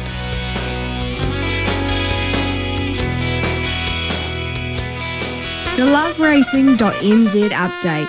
Your home for everything thoroughbred racing. Visit loveracing.nz. Racing's biggest fan. 4 away from 11, Louis Herman Watt joins us. And Louis, I'm imagining today is all about Animo and the Cox Plate. Yeah, well, we've had a couple of days to really revel in it, Ricardo, and what a performance it was. Personally, I think he's a champion horse. I think he's 7-time Group 1 winner now. He just wins when he has to. He is always won on Grand Final day. He's done everything that James Cummings and Godolphin and James McDonald have ever asked of him, and I really do believe he's a champion horse. And I know there's been lots of speculation made about, if you reverse the draws this, if you reverse the draws that, but all I can say is he's a marvellous horse. The facts are he's won 7 Group 1s. He ran second, probably should have won the Cox Plate last year, and he's won it this year. And he jumps, he's got tactical speed, he puts himself in the race, and it was just the most perfect ride by James McDonald as well. Yeah, he seems the like... The other one we should shout out, Rick Dog, is Graham Rogerson, Debbie Rogerson, Team Rogerson, sharp and smart. The New Zealander snagging the Group 1 Champion Stakes up there in Sydney. And what a fantastic job they've done with this horse. I've had a huge opinion of him, but getting him to stay over that distance, the 2,000 metres, and then they're going to back him up into the Derby this week in 2,500. He did that 3 wide the trip, no cover, into the breeze, punching the wind the whole time, and he just kept finding. What a tough horse. And look, winning Group 1s in Australia is so hard to do, and Rogie, Debbie, they did it. They managed to get one, so congratulations, another one for them. That's such an awesome story, and I can't wait to see him go head-to-head with Mr. Maestro in the Derby this weekend at Flemington. What an occasion that will be. The Kiwis have a mortgage on the VRC Derby. How good is that? Mate, too good, too good. Have you talked Hutchie into letting you do the breakfast show from Melbourne in about a week's time yet? I think that was Kempy's battle to fight. I don't want to upset the apple cart, mate. I'll just do what I'm told, go where I'm told. I actually think we're going up to Whangarei on Friday to do the preview the Blackburns game up there, so that should be a bit of fun from the Chemist Warehouse up there. Yeah, no, that'll be good, mate. That'll be good. Well, yeah, you're closer to Australia and Whangarei. Maybe you just keep going north until the first weekend in the first Tuesday in November. There you go. Or at the very least, maybe we could just go do some laps around Ruakaka. Yeah, there you go, mate. That's what you want. That's what you want, mate. Imitate some greats of the turf. Yeah, sure. Yeah, sounds good. Louis, thanks very much for coming on, mate. Go well. Cheers, Rick. Bye. Louis Herman-Watley, part of course, the breakfast show here. Izzy and Kempy for breakfast. They'll be back from 6 o'clock tomorrow morning. From 11 o'clock after the latest in news and sport, Gerard Cronin talking NFL. We'll also have a Stumped. You could win a $50 TAB bonus bet. All of that coming between now and midday. From behind the stumps to behind the mic, nothing gets past Smithy. This is Mornings with Ian Smith on SENZ.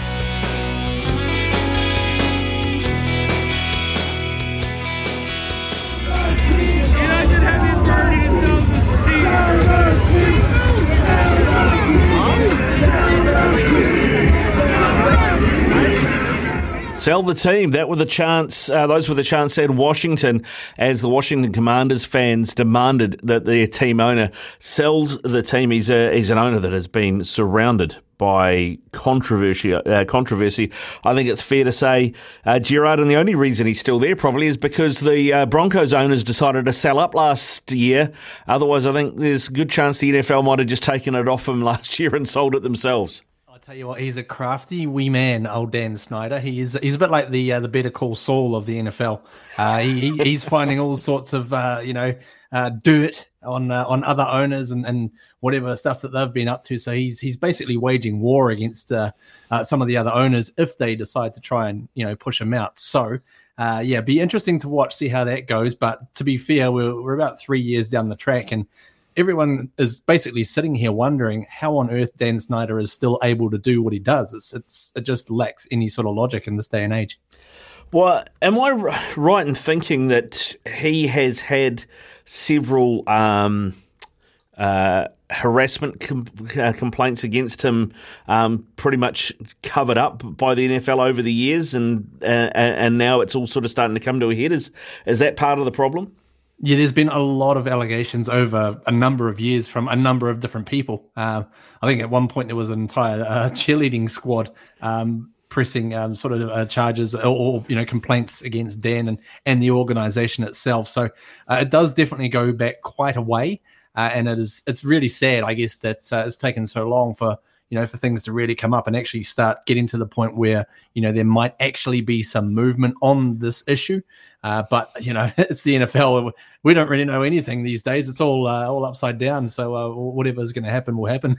Well, I've been talking to Logan about this a bit at the last few days because, it feels like, and I get it from an NFL point of view, right? It's the basis of economics, of supply and demand. You don't want to have too many teams available for sale because then the value of those teams comes down. And when the Broncos owners decided to get out last year, they had to kind of let that sit. So there was one team on the market, but I'm pretty sure that not only the Commanders, but potentially even the Dolphins are owners that the NFL are looking at that they'd rather not have in the sport at the moment. Yeah, that's right. Stephen Ross of the Dolphins, he's had a few shady dealings, which has cost his team first-round draft pick, among other things, next year. And he, just happily sitting away watching his team play yesterday afternoon. It was like, okay, yeah, that's great. It's funny how things just, continue to roll. But I'd be very surprised if Dan Snyder can stick around for a heck of a lot longer. I know there's a lot of things to organise in terms of actually getting rid of an owner. Not quite like getting rid of a player. You can't trade him away for a couple of draft picks or something like that. But that's going to be an interesting situation to watch it unfold because really the Commanders, they're trying to have a rebirth at their club. They've gone for a couple of years where they were called the Washington Football Team, really inspiring name there, and then of course that was the follow-on from the earlier version of the name Redskins, which has been shelved, and now they've decided to go this year with the Commanders, and just a lot of how they go about things just doesn't really tend to go that well with fans. No one's really sold on the name or the look or now, especially the owner as well. So a lot of things going on and inside that entire organization, which just need a real good look at and, maybe a big clean out of sorts or in terms of how you can do it.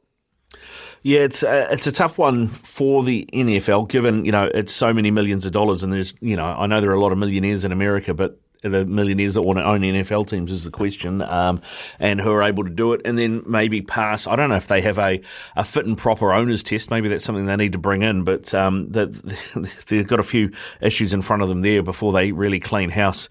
Someone called Jay-Z, mate. Someone called Jay-Z. He doesn't own enough sports teams. He can. That's true. Yeah, who do you think Jay-Z would want to buy? I don't even know where Jay-Z's from. Where's he from originally? Yeah, he's a New York boy, so he'd be all about either the Giants or the Jets. I'd probably have a guess at the Giants for no real reason whatsoever. Yeah, okay. All right, so maybe Jay-Z to be the next owner of the Giants. Hey, a player that you know a bit about being a tragic Atlanta Falcons fan who got touched up by the Bengals this weekend. We're doing this, are we? We're doing this. We are doing this. But Matt Ryan, who's no longer with the Falcons, he's at the Colts this season. 7 starts, he's had 11 fumbles and 9 interceptions, and word is now that he is going to be benched for the rest of the season. I know he hasn't played particularly well, but that offensive line of the Colts probably does need a bit of work. I thought that they've shown really promising signs, the Colts, this season with Matt Ryan at quarterback. Are you surprised at this news? Look, I'm actually not, to be honest. It's a funny one with Matt Ryan. Got a lot of respect for Matt and what he did with the Falcons. He had obviously an MVP season, came within a whisker of winning a Super Bowl for the franchise. But to be honest, over the past few years, his play, it got to a point where it just wasn't manageable in Atlanta. So that when they traded him away last year for really next to nothing, they traded him to the Colts for something like a 3rd-round pick. And I was actually happy to see him go. I actually felt it was time for change. And I felt like Matt was, I don't know, he just, for me, when he was operating behind an offensive line that it wasn't rock solid on protection, he just had the mobility of a 1980s vacuum cleaner, and he just couldn't escape pressure. The pressure would come on him, the pass rushes would come at him, and he'd sort of see them coming at him, and lots of times he'd actually just take a knee, just sit down and accept the sack instead of trying to escape and throw the ball downfield. So I can actually understand a lot of the problems that the Colts are having this year. I actually liked to think that they might do better with Matt Ryan because of their setup, their better offensive line in theory, their better running game in theory, and their better defense in theory. But none of that has really panned out for them. So in terms of what Matt Ryan is actually putting out, I sort of look on a bit like a jilted ex, just going, yeah, that's kind of the problems that we had before, you know. Right, I'm with you. So what you're saying is that when Colin Kaepernick took a knee, he was still more forward-thinking than Matt Ryan. Absolutely. Right. Yeah. Someone tell Matt Ryan to take the knee off the field rather than on the field. Yeah, maybe that's what we need to do. Hey, I saw a tweet today. I don't know if you've seen it, and it did make me laugh, but it was a picture of Michael Jordan in a Wizards singlet and Shaq in a Celtics singlet, and it just had Tom Brady and Aaron Rodgers right now written across the top. I did see that one. Two celebrated quarterbacks, of course, both struggling. I mean, Tom Brady's Bucks, only 3 points this weekend. They got beaten by a Panthers team who were 1-5 going into the game. Green Bay have now lost 3 on the bounce. They're 3-4 and lagging behind the Vikings in the NFC North. What is going on, mate? Are we finally seeing a changing of the guard here? Well, look, it's been a really troubling sort of period for Tom Brady personally. He's had a lot of things going on in his life which have definitely not gone the way that he is accustomed to. He's a man used to succeeding and doing well in whatever he does. I remember watching the Man in the Arena series last year and thinking, this is a guy who he seems to have, everything under control. But, as it turns out, life is a funny old game and things don't often go exactly how you planned. And it's now actually, filtering out to the football team as well. Let's not forget that the Buccaneers, they had a change of head coach this year. They brought in Todd Bowles following the retirement of Bruce Arians. Now, that's a big change. I know that Todd Bowles was actually part of the setup as the defensive coach previously, but being the head guy, that's a completely different ballgame. So him coming in and assuming the role, a big changeover. Personnel-wise, they kept a lot of things solid, albeit that they did have a lot of problems on the offensive line through either guys leaving through free agency and a few injuries picked up along the way as well. So the offensive line have been underperforming. The week before, Tom had been actually giving them a good spray for what they were doing or not doing for him. And it's just bubbling away a little bit over there in Tampa Bay at the moment. Things are not clicking. They do still have a lot of firepower. Obviously, the highlight from that Panthers game was the Mike Evans drop where he was wide open. Like he was about as wide open as you could possibly ever get and dropped the ball on his way to what would have been a touchdown. And that just set the tone for them. They took a knee against the lowly Panthers who had, the previous week they'd gotten rid of their coach, thrown away their running back and also got rid of a wide receiver. So it turns out that they can actually do a little bit better without those pieces in their camp. But the Buccaneers, they'll be pretty, I wouldn't say downcast. I think they'll be probably more frustrated. That seems like more Tom's method operandi. He's the guy who will fire them up and say, hey, let's get this going. Don't forget, a couple of years ago, heading into the bye round, around mid-season, they were actually looking pretty scratchy. So after the bye, a few things just came right and they started to click, and hey presto, they were on their way to winning the Super Bowl. But not saying that's going to happen this year, but they do have the ability to get back to a high level. So I'd expect them to bounce back at some stage, hoping they don't, because the Atlanta Falcons are in the same division. But yeah, we'll see what happens with those Bucks. Yeah, well, it seems like NFC South has become NFC East, hasn't it? They've taken on that. The team leading the division is 3-4, losing record. What about the NFC West? The Seattle Seahawks lead that 4-3 over the Rams, who are 3-3. The 49ers, who are 3-4, and the Cardinals, who are 3-4. That looked like a stacked division at the beginning of the season, and I think we talked about it and thought they've lost Russell Wilson. The Seahawks have blown everything up. They're going to start again. They're in rebuild mode. They'll probably be the one team in the NFC West we won't see postseason. What's happening? Yeah, good question. Actually, a few of the analysts on the Fox coverage from the States yesterday, they were asking the same question. They were like, how do we actually figure out this whole NFL thing? They've been watching the game for 50 years. So, it's a little bit of a surprise what the Seahawks are doing, sitting at 4-3. Good effort. They had a good win against the Chargers yesterday, which I fully expected to go the other way. But to be fair, the Seahawks they did what they needed to do. They completed passes from quarterback Geno Smith. He's not setting the world on fire, but that's not really what he has to do. They're playing solid ground game with a rookie running back going well, Kenneth Walker, and the defense is making plays as well. They were making the Chargers offense actually look fairly ordinary. So I'm not sure if that was maybe a mixture of the Chargers offense actually being fairly ordinary, but yeah, they're doing well. They're overachieving at this point. What I would look at as well, though, just a couple of interesting things that the 49ers, before they were beaten this week against the Chiefs, they were actually starting to come right and find their groove. And I feel as though that may be coming. I feel as though that they can kick into gear. So they're sitting at 3-4, as are the Arizona Cardinals, who just welcomed back the guy named Deshaun Hopkins. And all of a sudden, their offense looks like a completely different team. He made that much of a difference for this side, coming in, making 1 million catches and getting a bunch of yards. And also at points just calming quarterback Kyler Murray down. So I'm actually looking at those two teams, even though they're sitting at 3-4 on positions in the division, but also 3-4 on their records. I think that they could start getting something going. The Rams, of course, this week have had a bye, so they're sitting at 3-3. No one quite knows exactly what's going on with them, especially your producer Logan Swinkles. So yeah, that's a real up in the air type of division there, and I think that could actually get quite close as the season rolls on. Yeah, Logan, I didn't realise as a proponent of sign language, he made a sign in your direction when you said that. There we go. I'm keen to cut him off. In the call. A couple of other things, mate. Patrick Mahomes, yesterday for the Chiefs, I mean, that game went back and forth with the Niners.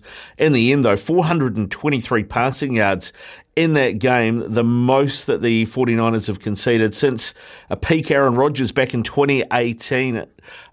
We talk about the Rams, so we're not sure what's going on there, but are the Chiefs back? Are the Chiefs going to be Super Bowl contenders now? Oh, absolutely. I still think they're right in the mix. Obviously, they were beaten last week against the Bills, who are a very good side as well. So I think the Chiefs and the Bills are going to be, running into each other at some stage as we head to the pointy end of the season. The Chiefs played well, putting up 44 points against that 49ers defense. That's a really good effort. A few massive plays, especially in the second half, where they got into 3rd and long situations. I'm talking 3rd and 15, 3rd and 20. And they're actually able to make big plays on those, which made a huge difference. All of a sudden, instead of punting the ball away, you're marching upfield and getting yourselves some points. So those kind of plays, it just seems to be a Patrick Mahomes thing. He gets into 3rd and long, and all of a sudden he just gets out his magic wand and makes a bit of magic happen. So I'd be disappointed as a 49ers fan, because there they were at home, and they were welcoming the Chiefs in, who'd been beaten the previous week. The 49ers had just done a blockbuster trade for Christian McCaffrey, the star running back, brought him into the stables, and he actually played pretty well, given a limited sort of preparation within the team. So they'll look to get cooking. But I was disappointed with the 49ers defense in terms of they weren't able to hold the Chiefs as much as they should have been able to based on previous weeks. I know that Nick Bosa, the defensive end, was coming back from injury, and people were asking what level he was working at, what percentage of ability he was able to go. But yeah, they'll be disappointed they weren't able to, shut down the Chiefs. Sure, you got to score more than 23 points on offense, but you've also got to restrict the Chiefs to less than 44 on the other side of the ball, because if you let them do that, then they're likely to take you to the cleaners. Yeah, indeed they are. Now, today we've got the Pats up against the Bears. I have taken the Pats minus 8.5 at $1.87. What do you think, mate? How do you think this is going to play out? Mac Jones is back starting after that high ankle sprain, but I mean, Bailey Zappi's been a pretty good backup. Yeah, a little bit disappointed actually for Bailey Zappi. I was quite enjoying watching what he was able to do. In a number of ways, he was able to be a little bit more free with what he was doing than Mac Jones. Maybe it was just the lack of expectation on him or whatnot, but he's done a very good job for them as a relief pitcher of sorts. Of course, they get Mac Jones back today, and they'll be happy about that. I would tend to think that it would be a very defensively orientated game, this one today. Both the Patriots and the Bears they've got stellar defenses and maybe less than stellar offenses. So I would expect it to be like bashing a couple of bricks together for quite a while, for a long period of the game. But I would expect overall that Bill Belichick, he has a good way of getting his team, especially his defense, to just really make quarterbacks and coaches on the opposition that if they don't know exactly what they're doing out there, they can be really shown up by Bill and his Pats. Well, that's the thing. I mean, I look at the Pats the last couple of games, and I know we've got a different quarterback in because Mac is back in, but 29 points on Detroit, 29 points to zip, 38-15 over the Browns. They certainly seem to be finding their offensive feet a bit, the Pats, or are they just playing teams with rubbish defense? Maybe a little from column A and column B, perhaps. There, look, they've done what they need to do. They know who they are as a football team, which is a good start, because they're not going to go out there and set the world on fire with 6 passing touchdowns like you're a Kansas City or a Buffalo Bills type team. They're more of a stout defense, play solid run game, and just make plays, and generally the short passing game from the quarterback position. So that's exactly what they've been doing for about the past 20 plus years, and it's worked pretty well for them. So they're doing that. They know their identity. They know exactly what they want to do. That's why Bill Belichick never really seems to stress about too much about things like, who's going to be your offensive coordinator, blah, blah, blah. Ordinarily, for other teams, that'd be, having kittens in those kind of scenarios. But Bill's like, you know what? We got it all under control. We know exactly what we're doing. So if they can just go out there and just pound it a bit and just really make life difficult for Justin Fields, the quarterback of the Bears, they could, it could be a bit of a blowout, to be fair, but you never know. This is the NFL, and frankly, making any bet is really fraught with huge risk. Yeah, well, the Bears did beat the Niners first game of the season. I do remember that. And and if you're Bill Belichick, I guess you can afford to send your offensive coordinator on loan to the Detroit Lions or the Chicago Bears for a year or two, because you're going to get them back. That's right, like a boomerang. Like a boomerang. Good stuff, Gerard. Thanks for coming on, mate. Go well, and we'll catch up soon. Enjoy that Pats-Bears game today.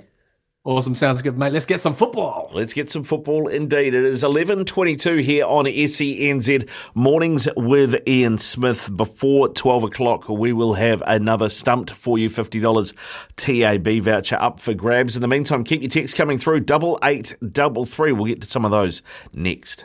This is Mornings with Ian Smith on SENZ. It's 11:27 on Mornings with Ian Smith. Ricardo Ball in for him. Ricardo, your thoughts on Sri Lanka paying $4.80 to beat Australia in the T20 tomorrow? Now, that game starts at midday tomorrow, and I can tell you Sri Lanka already into 4:30.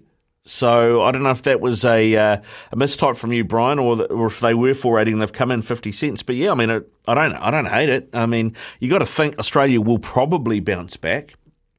But Sri Lanka in the play-in have done really well.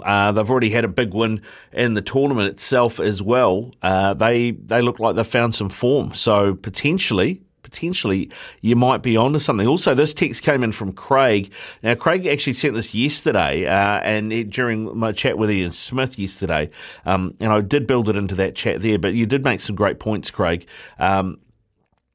Pleased for the Kiwis to have beaten Australia. Black Caps only have to worry about England now. With T20, though, anything is possible. Ireland, Afghanistan and Sri Lanka could, on a good day for them and a bad day for us, pick up an upset. Certainly that win against Oz is awesome, but it's early and not a foregone conclusion that we get through to the next round. Just my thoughts, Craig. Yeah, I think, Craig, you're 100% right. And as I mentioned, the Sri Lankans don't look the worst team. I think we should beat Ireland. We should beat Afghanistan comfortably. England's always going to be a test, isn't it? And I wouldn't write off the Sri Lankans. I think the Sri Lankans, even though they had to play in, that might have actually played into their hands a little bit because they are a little bit more battle-hardened maybe than some of the other teams, particularly early in the tournament. Big Barrel, big range, bigger deals. Become our mate and get rewarded. bigbarrel.co.nz. Big Barrel Mates Club, where mates look after mates. Now, the thing that we're going to do next is look after you. Potentially, you could get yourself a $50 TAB bonus bet because we are going to play Stumped. So if you want to play Stumped, give us a call now, 0800 150 811. 0800 150 811 is the number. And Logan, yesterday we did, not down to me, but Lammy chose NHL, and it was possibly the worst Stumped ever because he got all three wrong and I got all three wrong. I know as a dyed-in-the-wool ice hockey fan, you were disgusted in us both. It can't get worse than it was yesterday, surely. Look, in my history of running Stumped since, it's been, 8 months now, Yeah, actually probably not the worst when you think about it and you look back on what's happened in the past. We've had Jake Cortlett, the intern, come in and cover when the phone lines have been down and played on behalf of the listeners. Did not do so great, so Smithy had to dispatch them and put them out of their misery. It wasn't great. I will let you know that NHL is not a category today. Well, that's a good thing. But neither is UFC, so okay. Yeah. All right. But there might be a couple that lead into your strengths. There might not be. But either way, get calling, everyone. Get calling because you could win a $50 TAB bonus bet. 0800 150 811. It's going to be a good time to play Stump. Let's go. 14:76 a.m. in Auckland. This is Ian Smith's had a good match here. Stumped by Smithy. Ian Smith really is top class at his job. Yes, it is time for Stumped here on SENZ Mornings with Ricardo Ball on the hot seat in place of Smithy while he's over there in Australia at the T20 World Cup. Doing the great things as he does, spilling off great lines like Australia getting an absolute hiding at the SCG, Ricardo. One of the greats. Bit like you getting a hiding yesterday and Stumped. Well, did I get a hiding? I mean, given that Lammy didn't get any right either, it just feels like it was a draw. Yeah, but, I mean, you watch Welcome to Wrexham, I watch Welcome to Wrexham, you know your football well. A draw can be seen two ways, a win or a loss. Yeah, that is true. And there's a good draw or there's a bad draw. Yeah, and that was definitely the latter, my friend, I'm sorry to say. But, hey, today is a new day, $50 TAB bonus bet up for grabs, so if you can stump our listeners today, maybe we can get that up towards the end of the week. Who knows? But first at the crease, we've got Greg from Mount Wellington. Morning. Yeah, that's the one. How's the boys? Yeah, good, Greg. Good. Yourself, mate. How's the day looking? Oh, I've been watching heaps of T20, so hopefully you're Australia and I'm New Zealand. Fingers crossed, mate. Fingers crossed. So that was your weekend, was it? Your long Labour weekend was watching T20. Was your bum pretty much stuck to the couch? Yeah, man. I've been watching it both games, So just recovering from tongue surgery. That's why I'm a bit hard to hear. But yeah. No, you're doing all right, mate. You're doing all right. I understand you perfectly. All right. Well, Logan, what are the categories? What can he choose from? Well, first of all, Chris, is this the first time? Oh, not Chris, sorry, Greg. Is this the first time you've played Stumped? Yeah, no, I played over, yeah.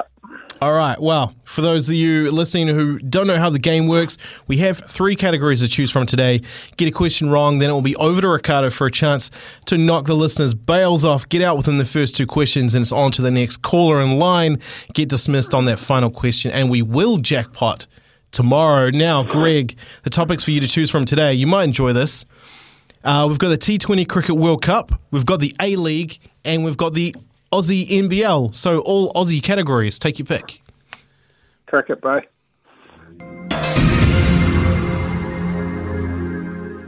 I knew it before I even said it. Gave it away early. Yeah, no, exactly. All right, first question for you, Greg. I like your chances here, considering how much you've been watching. Who currently holds the highest score of the tournament?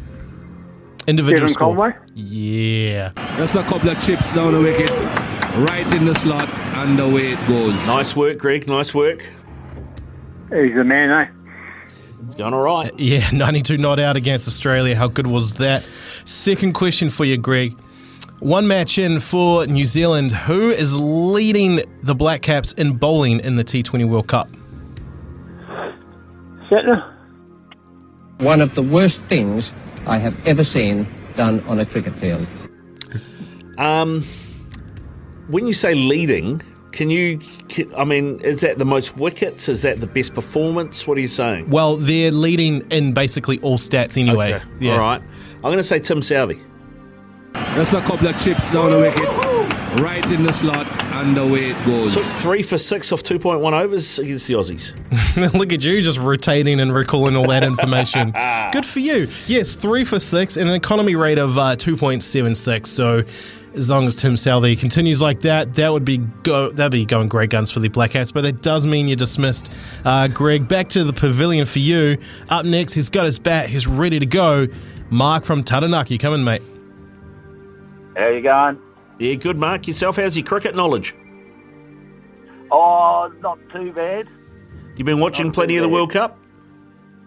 I've watched New Zealand's games and a little bit of the other stuff. Yeah, nice. Are you confident?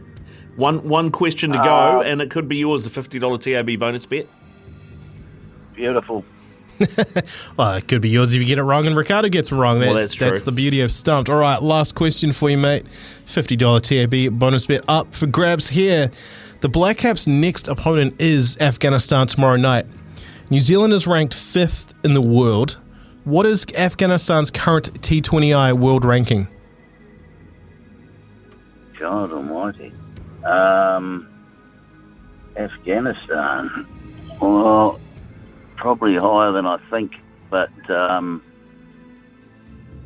going to say 11. One of the worst things I have ever seen done on a cricket field. It's all laid up for you, Ricardo. How confident are you that you could get a last ball stumping here? Reasonably, and I'll say that because Afghanistan didn't have to play in the play-in tournament, right, to make the 12, so they were one of the top 8 ranked teams, that means. So I'm going to say they're 8th. One of the worst things I have ever seen done on a cricket field. My theory was right. You were trying to use Smithy logic there. No, I appreciate that you were trying to think like the great man and try and get the win here. 10 is the correct answer. 10? Mm-hmm. How did they not have to qualify through the playoffs then? How were they not one of the top 8 teams? Well, that's what it says on the website, mate. It says they're 10. So hey, I'm not arguing with you. I'm just saying that makes no sense. To me, it sounds like you've been a sore loser here, mate, to be fair. Mark, that does mean though. Actually, Ricardo, I was closer than you, Ricardo, with my 11, just quietly. You were. Exactly, mate. So by the rules of Stump, that means you do win, Mark. So hold the line. Brian will get your details there. Congrats. Thanks, mate. Well done, mate. Well done. What are you going to spend it on? You got any idea? Don't know. I don't think I'll back Sri Lanka to beat Aussie, but I'll work something out. Yeah. Maybe a Melbourne Cup bet. Oh, yeah, it's not too far away. It's not too far. Did you win anything on the Cox Plate on the weekend? I did, actually. Yeah, I had a result there with the Exacta.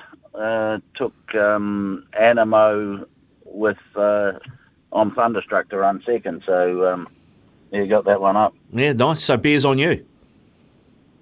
Well, they were, yeah. Yeah. Nice, Mark, nice. Go well, mate, and good luck with the Melbourne Cup punt as well, eh? Yeah, thanks, mate. Cheers, Mark, well done to him. We'll have another Stumped tomorrow, another $50 TAB bonus bet up for grabs. I'm thinking, Logan, that maybe this has got something to do, the rankings thing has got something to do with how you performed at the last T20 World Cup. Potentially. So, because I'm looking at it, and Sri Lanka and the West Indies both had to play in the play-in tournament, but are both ranked higher than Afghanistan.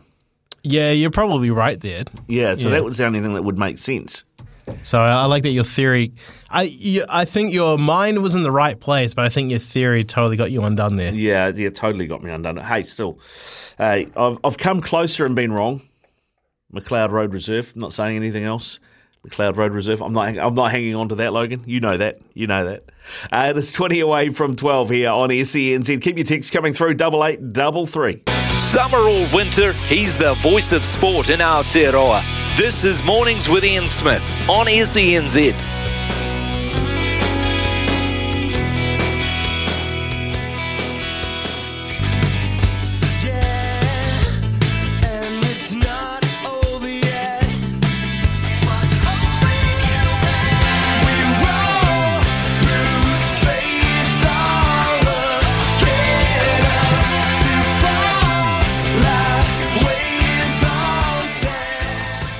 You're on SENZ, Mornings with Ian Smith. Ricardo Ball with you. It is 11:45. Normally on a Tuesday, Logan, we do the Mount Rushmore of something. And we had talked about doing the Mount Rushmore today, but given that Monday was a public holiday, we have gone, you know, broadcasters, I mean, not a lot of people know this, but broadcasters and rubbish collectors are all part of the same union. So we have bowed to our brothers who are the garbologists about we're just going to delay the collection of the Mount Rushmore for a day, aren't we? That's fair. Yeah, we'll follow in their footsteps and the example that they lead by with the incredible hard work that they do. Yeah, Mount Rushmore this week that you'll hear from tomorrow is... We thought there was a good one to do with Smithy not here because he might get a little bit, what's the word? Oh, well, I think he'll get a lot of love. Oh, he will get a lot of love, but he's a very humble man, and I think he might, you know, embarrassed. Might have been a bit awkward? Yeah, awkward might be the word.